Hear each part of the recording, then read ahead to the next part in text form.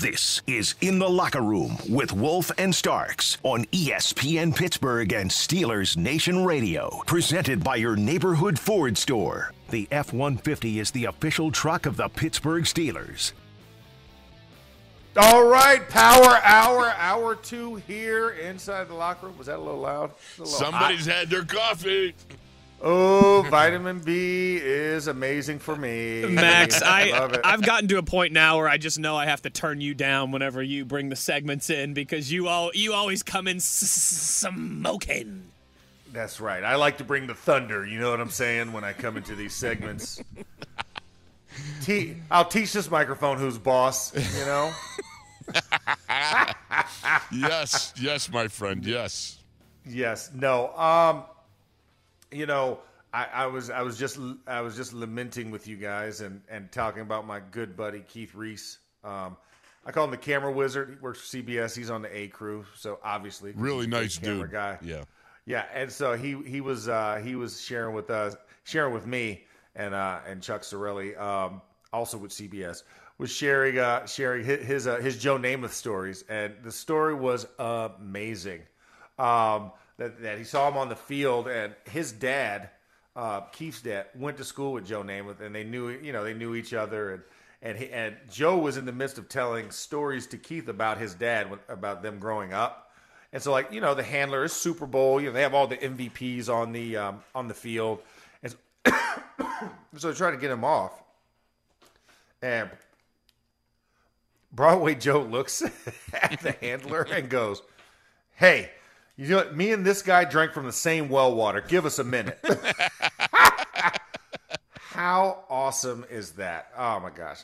Gotta love it. But back to the Steelers. Yes. And back to kind of where we're at. We talked about injuries, and we talked about those guys.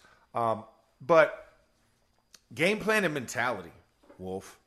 One of the questions I posed to you is we're now in day 3 of Raiders prep, right? Because after the Monday night game, listen, you didn't get the Monday corrections practice, so boom, we got to go on Tuesday because we're playing on Sunday. Yep. So guys come in, you kind of get a little move around, figure out what actually is bruised on your body because you don't know right after a game, right? Because of the adrenaline in your system. You take stock. Wednesday practice. Now you got Thursday practice coming up today. And, the mentality of having to get over a victory, no matter how crazy it was, and you want to talk about it, you've got to turn your focus towards the Raiders. Right. So, in your mind, what is the process mentally as we get to this point in the week as far as turning the page after such a late game? And we had the latest Monday night game. So, literally. We started at 8 and we ended at almost midnight. So guys didn't leave the building until well after midnight to get home. Can we just say we started on Monday and ended on Tuesday? Yes. You know what? Yeah. Absolutely. Absolutely, we could say that. And we still trudge on. We still show up. That's right. Whether it's an airport lounge, conference room. I can't imagine trudging up the hill to Bridgeville. I wouldn't even know the first thing about hooking things up to do something in the club in Chicago. The club lounge. I was just amazed they had a conference room because I walked around trying to figure out, okay, where's a quiet spot? I said, conference room. This will be perfect. You have to go talk to the people and negotiate with them about getting that room. But as I look at it, what are you feeling? The player's mentality, how do you feel knowing that you just had a very physical, bruising game, and you got to turn the page and get on a plane, and also to note we're leaving early to get to Vegas on Saturday. Exactly. Normally it's an afternoon departure. So how do you mentally prepare for that, and what do you have to do physically to get yourself ready for the next matchup? Starting right now, man, it is about doing the rehab thing because of the fact that you come off a late game. There's no doubt you got to get the massage, you got to get the sauna, whatever you need to do to get your body cooking a little bit and get some of that last week's game out of you. But you've got to turn that focus right away. So optimally, for me, whenever I had a situation like that, it's all about making sure that my focus is laser-like moving forward. Because you'd like to sit and correct more of the things that were wrong with Monday night, and you've got to a degree. But it's too late to have devoting total practices to that. You've got to move forward. And one of the things you look at the Raiders gave up a lot of rushing yards to the Buff Bills. You know what I mean? The Raiders gave up a high percentage passing to Josh Allen. Josh killed him with 84% accuracy this past weekend. When you watch the Buff Bills line go after the Raiders line on film, you watch a line that comes off and they just kept grinding and kept grinding. The guy up front that makes me nervous, you watch Max Crosby. Max Crosby is I'm not sure how to describe him. He reminds me, did you ever see The Day After Tomorrow? With Dennis Quaid, and it was the thing, right?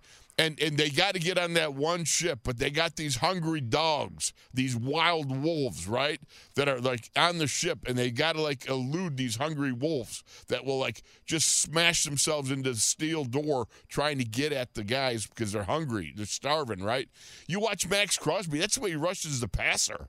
I mean, he looks like he's, at times, a crazed wild animal, man. He's throwing uppercuts, swims, boom, boom, boom, double punch to the chest, throwing left, right, this, that, spin, everything.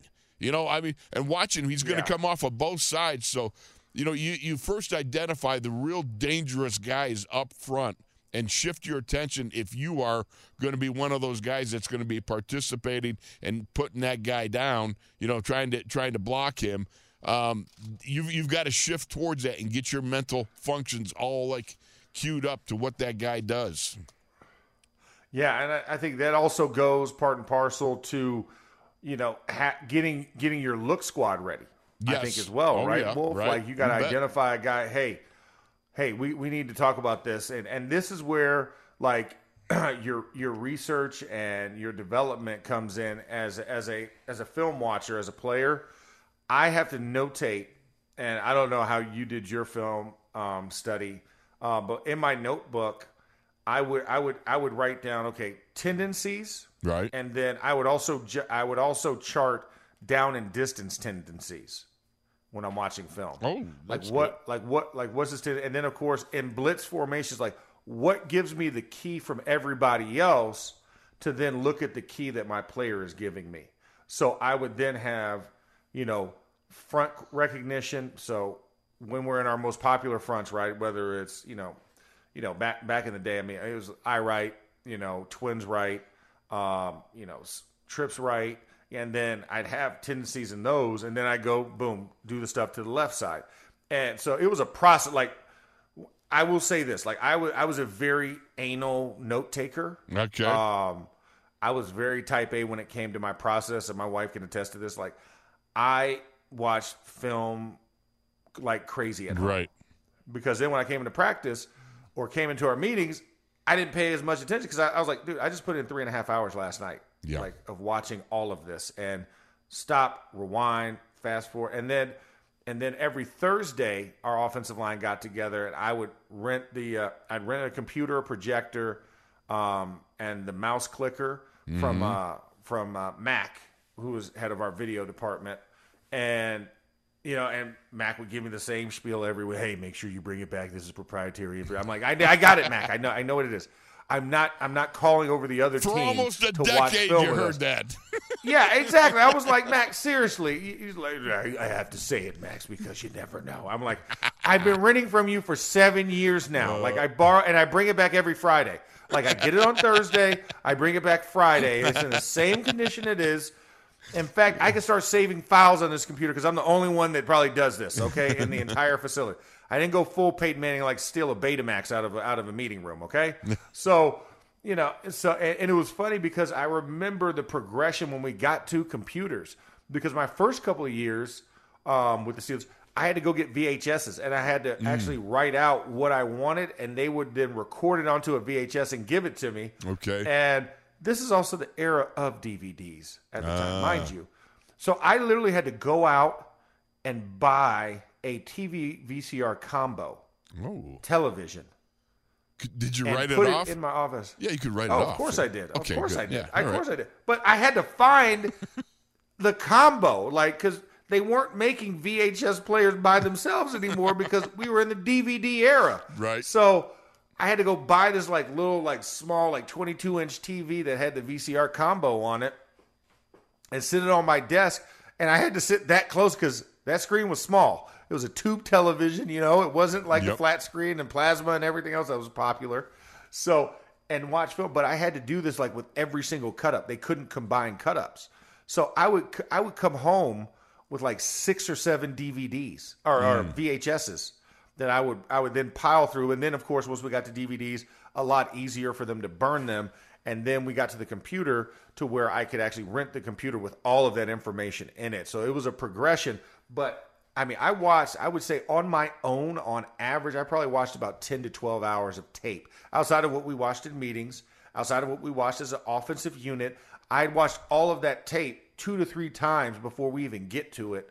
So I was always mentally prepared. That's why I was able to kind of teach my teammates and help them out during game day. But my note-taking was that meticulous. And then I would then go to my teammate, you know, and say, hey, this is what he does. And I give him kind of my notes about it.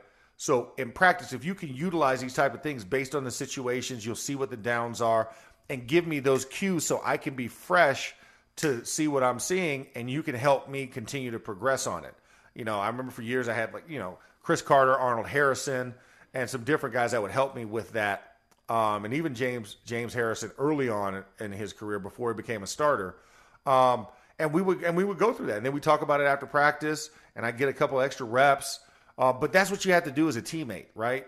You know, you sacrifice to give them looks. And I did the same for our guys. James Harrison, you know, would ask me to give him something when he'd go up against Jonathan Ogden, or if he had like an Orlando Pace or Walter Jones or Willie Rofe type.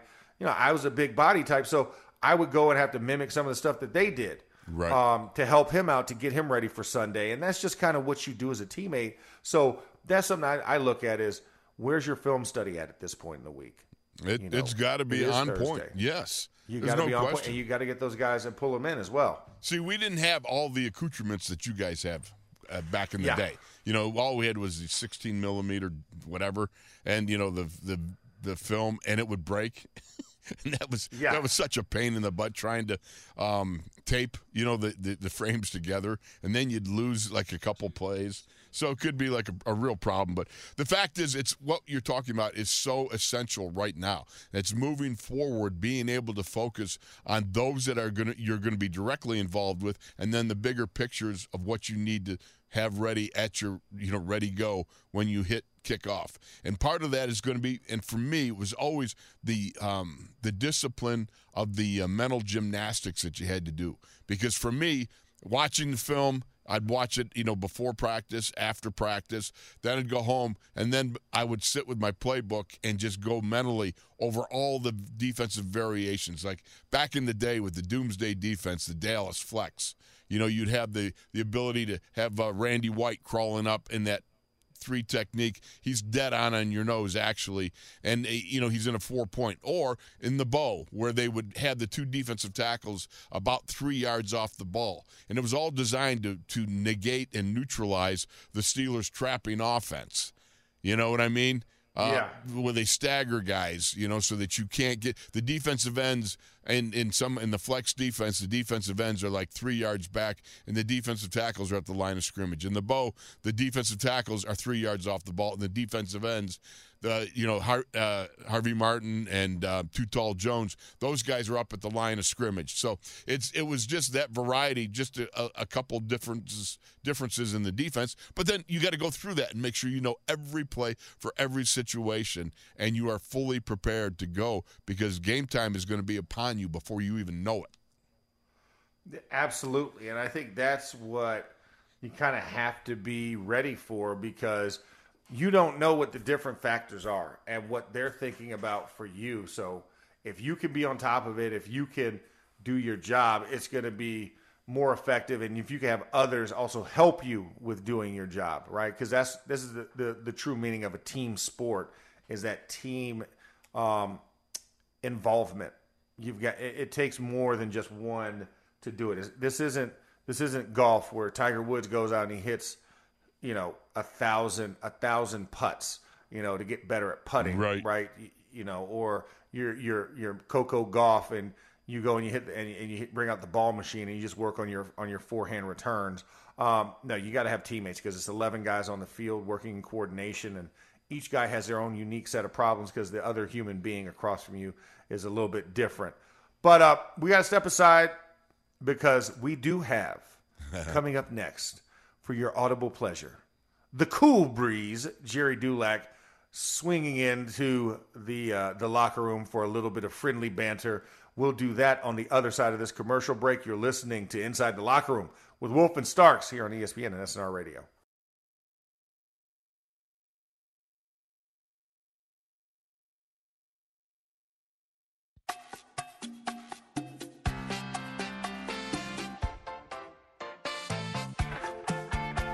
This is In the Locker Room with Wolf and Starks on ESPN Pittsburgh and Steelers Nation Radio. Presented by your neighborhood Ford store. The F-150 is the official truck of the Pittsburgh Steelers. Oh, and when you hear that walk-in music, you know it can only be one man, the cool breeze himself, Gerry Dulac. And he's brought to you by Brookline Pub and Pizza in Brookline with $2.50 Bud Light 16-ounce drafts during all Steelers games. Gerry, good to have you aboard, my friend. How is your day going? Well, Wolf, my day is going fine, and anytime I get to talk with you and Max in the morning, well, it just kickstarts my day, so all is good. Well, especially you got a scouting report from Max on the soup down there because he's like the soup Nazi. Not yet, Max. We had some good chicken noodle yesterday, but they're not going to let us attack that cafeteria until about 12:30. So when the coordinators are, we're going to go talk with them. Well, as soon as I'm done here, and then I'll give you the update on the soup, Max, as quick as I can. I do appreciate that, Gerry. That's hard-hitting journalism that I need. Yes, it is. Answer. I do need that answer. Level. Yes. At its highest absolutely. level, Max. All right, Gerry, I got to ask, as we kind of digest and turn the page just from Cleveland, from your perspective, what have you learned about this team that we can start to project forward as it comes to getting ready for the Vegas Raiders? Well, what I've learned is I don't think is sustainable. And by that, I mean, I've learned that the defense is going to have to bail out this offense, and you can't expect them to score 2 touchdowns every game. They hadn't done it in 13 years. So to think that that's going to happen on any regular basis, well, that's being naive. But I think what it does point up once again is that this team, this offense, as long as it continues to perform like it has, and I don't mean 2 games, I mean 2 seasons, then they're going to need their defense to carry this team. Mike Tomlin has always talked about for a defense to be elite, it has to make splash plays. And obviously they made 2 of them the other day.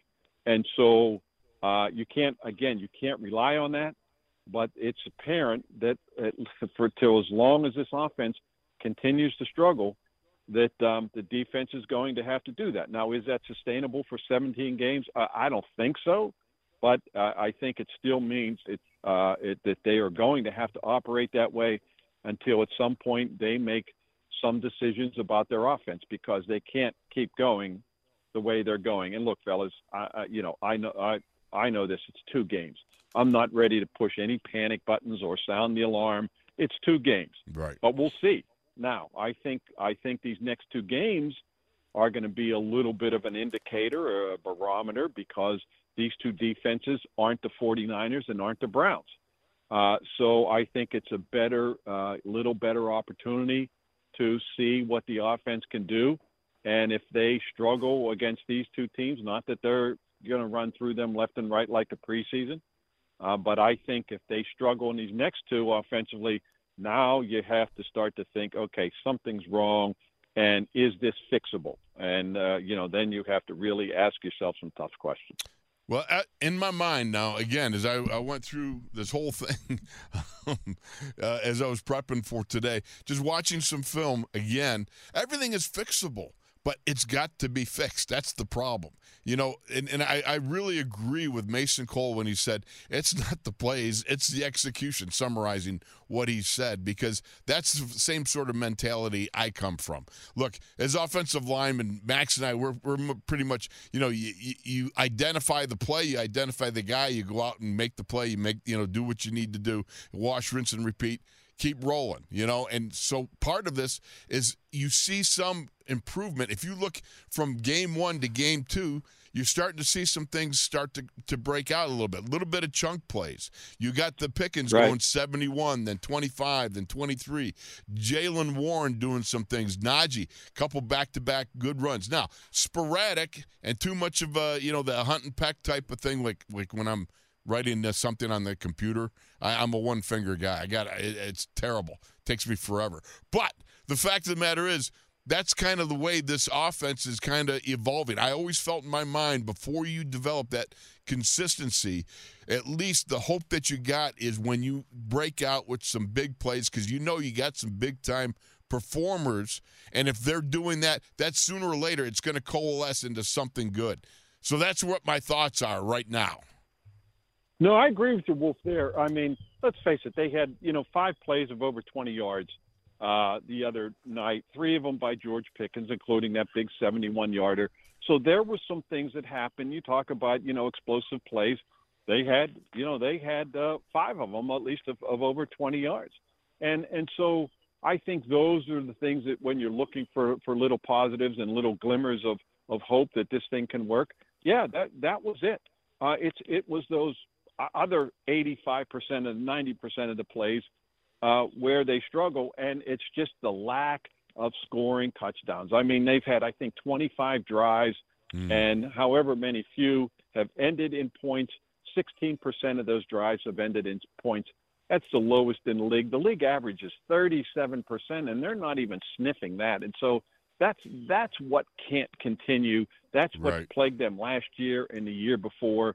And, the funny thing is, last year we saw those long drives, 12, 13, 14, 15-play drives, somewhat routine. And they don't even have that right now because of the, the inconsistency of what's going on. And let's face it, the quarterback has struggled. And whatever is the impetus for his struggles, for his inaccuracy, whether it's – I can't believe that it's not liking or being uncomfortable with what's being called, because Kenny has he goes over those plays with Matt Canada in the game plan and says, yeah, I like that. I'm comfortable with that. No, I don't like that. I don't like that. They throw him out. So, it's a scripted game plan that has his approval. So I don't think it's anything like that. But I understand it could be a number of factors, not getting the running game going, not being able to use play action, having too much, if the running game's not working, a lot of pressure then on the quarterback to perform. And not that Kenny can't handle that. I mean, he can. But whatever it is, and mainly it's just been his accuracy, and he's even acknowledged that, he has struggled these 2 games. Yeah, it's been something that's frustrating. I know you talked about defense leading the way. As we look at kind of the injuries that seem to be stacking up week after week on this defense. I mean, the depth truly being tested. You see Braden Fehoko being uplifted from the practice squad for this week. Just defensively, where have you seen the biggest growth outside of the outside linebackers? Because we know the prowess. We now have an AFC Defensive Player of the Week on one side, and of course, a guy who's on a tear for sacks and striking for the lead in that position. Also, just where have you seen that growth and some positivity on the defensive side? Yeah, Max, I'm still kind of waiting for some of that, and that's why I'm not, good or bad, I'm not willing to judge after 2 games. I try to watch what the inside backers are doing. You see, obviously we know a couple of those guys are thumpers. They're downhill players. In particular, I kind of want to see and been waiting to see what impact that Cole Holcomb is going to have or can have. And my concern about the secondary is I think that's the one position, whereas if they have an injury, they're pretty thin there. And so, Joey Porter gone on the field for twice as many plays against the Browns as he did in the first game. We saw him make a couple plays. I think the outside pressure and run defense, let's face it, they've struggled. They're giving up a lot of yards. And so, but there's no question the strength of this defense is on the edge. And we saw those guys, both of them contribute. And of course, Alex Highsmith in a big way. I got to say, fellas, I had a chance to talk this morning to Jason Garrett, who was on the national broadcast team for the game on Sunday night. Former quarterback, right, former coordinator, former head coach, who obviously knows offenses. And I was asking him, what does he see going on? And of course, this is no surprise. He said, for years, the Steelers, their identity is their defense. It always has been since 1969 when Chuck Noll came. And he said, but you said you don't see that on offense. There is no identity.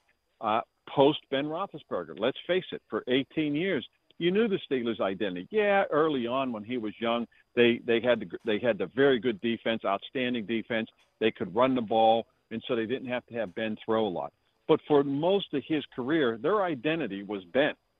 He carried that team, whether it was throwing the ball or handing off. And by that, I mean, he made that running game go and vice versa. That's lacking. There is no identity to this team, what they want to do, and really hasn't been since Matt Canada came. I mean, they want to run the ball this year. That's what they talked about. That's why they added to their offensive line. They wanted to strengthen their lines of scrimmage. And again, it's only 2 games. I understand. But that's where, and that's what they're searching for, and that's probably what they're going to continue to search for. There is no identity to this offense. And sometimes that's a coach speak word. Sometimes that's an overused word. But the identity of this defense. They play the same way all the time. Tough, hard-nosed, aggressive. They get after it. And offensively, I think Mike Tomlin likes to be in attack mode, but they don't play that way. And then the question is, okay, do you have the players to play that way? I think they do. But until we see it, you never know if it's more, okay, do you have the right players to play that way? Or do you have the players and the scheme that isn't conducive to that? That's kind of what they have eventually going to have to ask themselves. One of the things that I'm looking forward to, and I really wish we could move forward in doing so, is in game 1, Kenny was in the shotgun 90% of the time. And in game 2, I would think I got a feeling he was there right around the same time. Didn't we see more under center in preseason? I mean, Wolf, there's no question about it. In fact, I've talked to Bill Cowher about this. Let me get inside before the train comes and you can't hear me. Oh, there you go. There we That's go. a There real pro. See, dispensing key information as he's moving away from possible sound effects that could squash his bit here, right? Way to go, Jer. I try to find a nice, quiet background for you guys because I don't want you to miss a word that I'm saying. So, yes. But, and so I've talked to Bill Cowher about that a couple times, and just most recently about 2 weeks ago, and he said, that's where Kenny should be and plays best for a number of reasons, because it helps play action. And, yes. When he's, he doesn't think he should be in the shotgun as many times as he is. And he's best served being under center. And he seems to, he's comfortable with it, and they just seem to perform better when he's under center. Wolf, it's funny you bring that up because I had not really paid attention and checked out how much he's been in the shotgun as opposed to how much he has been under center. But I mean, I think if you listen to Bill Cowher, who knows a thing or two about that, and who, of course, is a big proponent of the run game, of relying on a strong defense and a good running game. There's no question. I think. I think that's something to keep an eye on. Well, and I'm with you. I mean, just from a schematic standpoint, Gerry, under center, and I've talked to a lot of defensive guys about this. It once you get in shotgun, there's only so many things you can do. A. Right. B, you have to declare your intentions a lot more visibly. So the play action fakes, how an end around is done, and the confusion and the quandary it puts a linebacker in is greater a weapon for the offense. Because if I'm a linebacker standing 5 yards off the ball and you're a quarterback standing 5 yards off the ball, I have 10 yards of reaction time. And I can see the ball a lot clearly, unless you have to now turn your back to it, to the line of scrimmage as a quarterback. And now I've lost sight of what the defense is doing momentarily and then have to readjust my eyes coming around.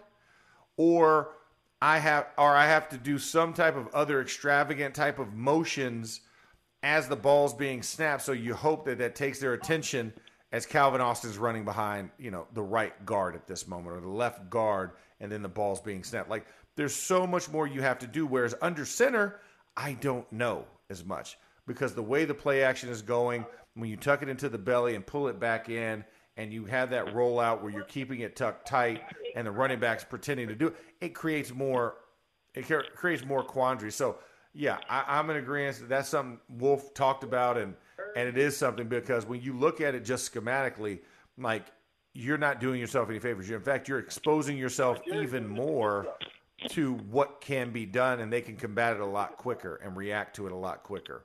And of course, go ahead. Oh, no, I was just going to say real quickly too, Max. And of course, the flip side of that is, why do they put guys in the shotgun? Well, especially with a young quarterback too. One, he's not turning his back to the defense. If he's going to drop back, and two, it's as a young guy, it gives him a greater opportunity to read the defense, because let's face it, that's one of the biggest things they have to learn. And so at least it gives them a better chance to figure out what the heck's going on, and one of the reasons why they put him back there. But go ahead. Yeah, no, absolutely. And so, my question to you is, trying to figure out how to say this delicately in a I know it's good. It's going to be a good one then. Go ahead. I'll give you a delicate answer. Probably not, but go ahead. Yeah, exactly. But it has to come out on my side, delicately. After that, it's in the ether. Just get me in the ballpark, and I'll take you to the seat. There we go. Appreciate it. Oh, ticket barker. No, can we? Where's the patience level with this offense overall? That's a good way of phrasing it. And I will tell you this, Max. I don't. First of all, I will say that those people who think that the people ask, are they, will they fire Matt Canada? Can they? No, they're not going to do that. They never get rid of a coach midseason. They only got rid of one. And that was the special teams coach a number of years ago, because he had some kind of personal problem, and that's why that happened. So unless Matt Canada commits some kind of egregious personal affront, that's not going to happen. But and that goes back to what I said about deciding, okay, is it the players or is it the scheme? And I just can't see them after 2 games in. Being patient all year. And to me, I think when you get to the bye, if you do, when you do, that you start to ask yourself those questions. Okay, where are we with this, and how long are we going to accept the way we're playing? Because you can't just keep doing the same thing, whether it's with the players or whether it's with the scheme. And I really don't think it's with the players. And so I think, there I'm on the other side, Gerry. I mean, what's that? You cannot take the pressure off the players. The players, I'm sorry, but the players play. And when you watch some of the things that go on, you see that the execution at some critical points of the game, they're just not getting it done. They'll tell you they're just not getting it done. Right, well, so you can't. everybody's got a hand in this, no doubt about it. Oh, there's no question. There's no question. But when you see the same thing happening with different players, then you have to question, is it the players or is it the way you're asking them to perform? It's simple things too. Wolf, I don't pretend to know this, but I go talk to the people who do. And it's having the wrong formation with the types of running plays they want to run, or that are called. They're put in formations that that don't have a great chance of being successful. And so I'm not laying it all off on him, just as it's the players. You're right. The players have to go execute it, so it's not as simple as that, but the question that is going to be asked is, how long do you keep accepting it? Right. And then where do you draw the line? You figure it's the players, some of the players who are playing, or is it what you were asking them to do? And I just don't think, and again, it's 2 games in. I'm not pushing any panic buttons or saying they need to make big changes. It's not the case, but it will. We'll see how it unfolds. We'll see how it unfolds, because what we've seen now for 2 years has not been encouraging. No.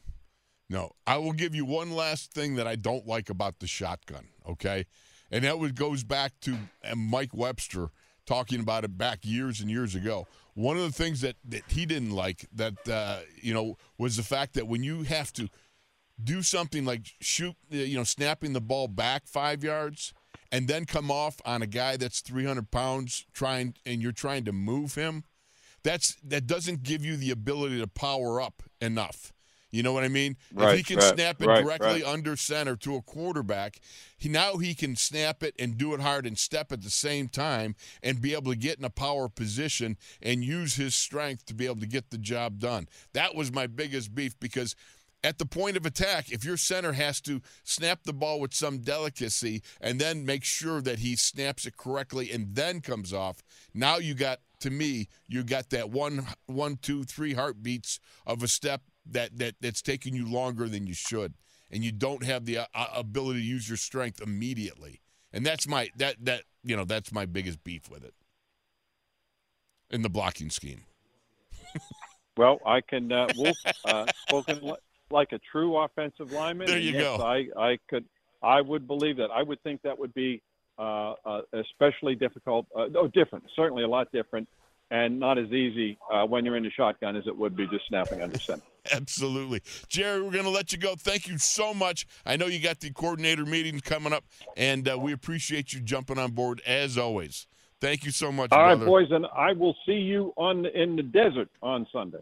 Absolutely. And, of course, that is Gerry Dulac, brought to you by the Brookline Pub and Pizza in Brookline with $2.50 Bud Light 16-ounce drafts during all Steelers games. We'll be back after this.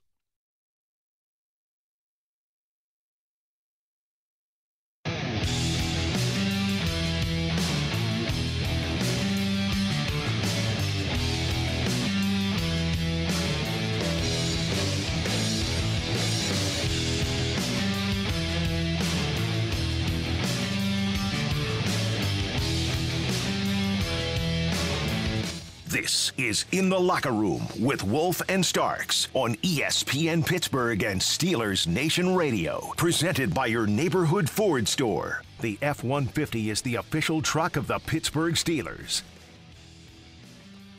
All right, bell lap time in the locker room. Such a sweet sound. Because it just reminds me of, it's also foraging time after that bell rings. Great stuff we had by Gerry. And, I didn't get to pose this question because I think that's one, writer versus former player. So I pose this question to you, Wolf. Okay. Is Jaylen Warren the solution to getting this run game sparked? I think he's part of the solution. I still think Najee is the bigger part of the solution right now.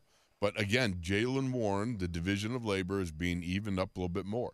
But we see what Najee can do when Najee has that opportunity to express his talent with people that are getting the blocking done. You know, we saw the 21-yarder. We saw the 17-yard reversal. You know, what happens when they go on an inside zone and nothing happens? Part of the problem to me is, again, if you go under center, you don't see things as quickly at linebacker, and you give your center the initial push that he needs because he can come off solid and be able to snap that ball directly to the quarterback's hands, which is under his rump, right? Right underneath the ham hocks, and power away and double team and get movement. We need some movement on those inside zones, and that's the thing to me that I would like to see more of that. And I would also like to see a little bit of jumbo. You know, we got Darnell Washington. We can do some jumbo things with maybe a backup tackle also. But there's also the desire on my part, and we've talked about this, Max. Where's the screens? They had one screen to Pat Freiermuth that was set up beautifully, but the guards all whiffed. You know, I mean, it is what it is. You know, you got to say it like it is. They had it set up, and a couple guys, they whiffed on the block. Okay, it's not like I'm not blaming guys just simply because I've done that. I've been there. I've whiffed. Okay, I know how it feels. It's not a good feeling, but everything was set up perfectly for it. You've got to block it, and they know it. You know, it's not that they can't. It's just one of those times that you got beat. But to me, in my mind, I'd love to see under center and a little more screen action. Yeah, no, you're absolutely right. I think you have to not be afraid of running at the teeth of a defense. Yes. I think that's the other thing, the fear factor concept. What happens if they do? Well, they'll still tackle you the same way that they tackle you when you run to the outside. That's all that's going to happen. Yeah. But it's the intent to allow your guys to stay more square and allow them to go north and south and not northwest, not northeast, you know, or kind of you have to go southeast to get northeast and all this other stuff. Just go north, right? Yes. I mean, listen, that's why we have a North Star. We don't have a Northeastern Star. You know, we don't have a Southern Star. Although I've seen them after a good hit in the head. You know what I mean? Well, but those are shooting stars because they're constantly moving around your head like orbit. They're so sparkly, Max. They're so sparkly. Yeah, exactly.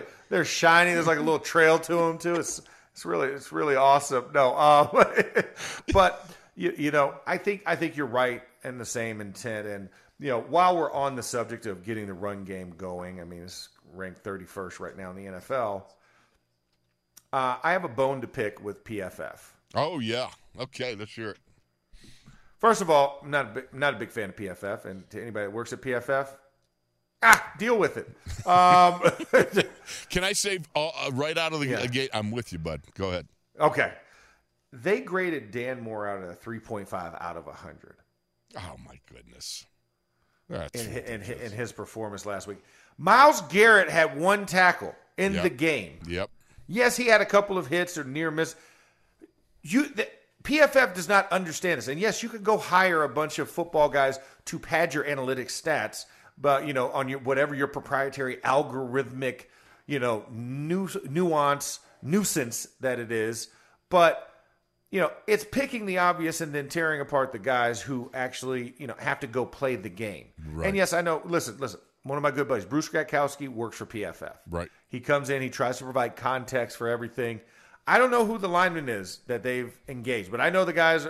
Are from like England who started it, and it pisses me off. Yep. Because if you knew what it was to play a left tackle position and to go up against a guy that has 75.5 sacks, considered an All-Pro, and a really good guy at his job, and you neutralize him, victory. Thank you. Victory. I don't want to see 3.5 out of it. It should be 3.5 out of 5. Yeah. Like, that's what it should be. So that's my frustration. So PFF, I don't care if you hear this. I don't care if your knicker's getting all twisted up, as Wesley would say. Because that is BS, and you unfairly put a young man. Yeah, there it is. Yeah. Boo birds. Boo. We're raining down on PFF. Boo. All right. That's right. I'm just that just got me a little fired up when I read that, and Dan, keep doing what you're doing because guess what? It is enough, and it's getting the job done. And he's you're getting not giving better. up a bunch of sacks. Yep. And Nick Bosa. Didn't see as much Nick Bosa in week one either. What happened to Nick Bosa? What happened to him? Just saying. So, with that, I bid everybody a good day except PFF. Ooh, that was petty. But That's all right. It's all good. It's all good. We'll be here back again. Same bat channel, same bat time for Game Time Friday. We will get you ready for what you're going to see against the Las Vegas Raiders. We're going to go into our full-on scouting report, and we'll also throw in some beef-eater matchups to just make it all good, like a cherry on top, or a cherry tomato on top of a mashed potato sundae. Anyways, it's lunchtime, as you can tell, so go forage, go be happy and merry. Then, of course, in the words of Mike Tomlin, we want to keep you fat, sassy, and happy. All right. Well, you've been in the locker room. Wolf, Starks, Wesley Euler on the engineering ones and twos. We'll be back later.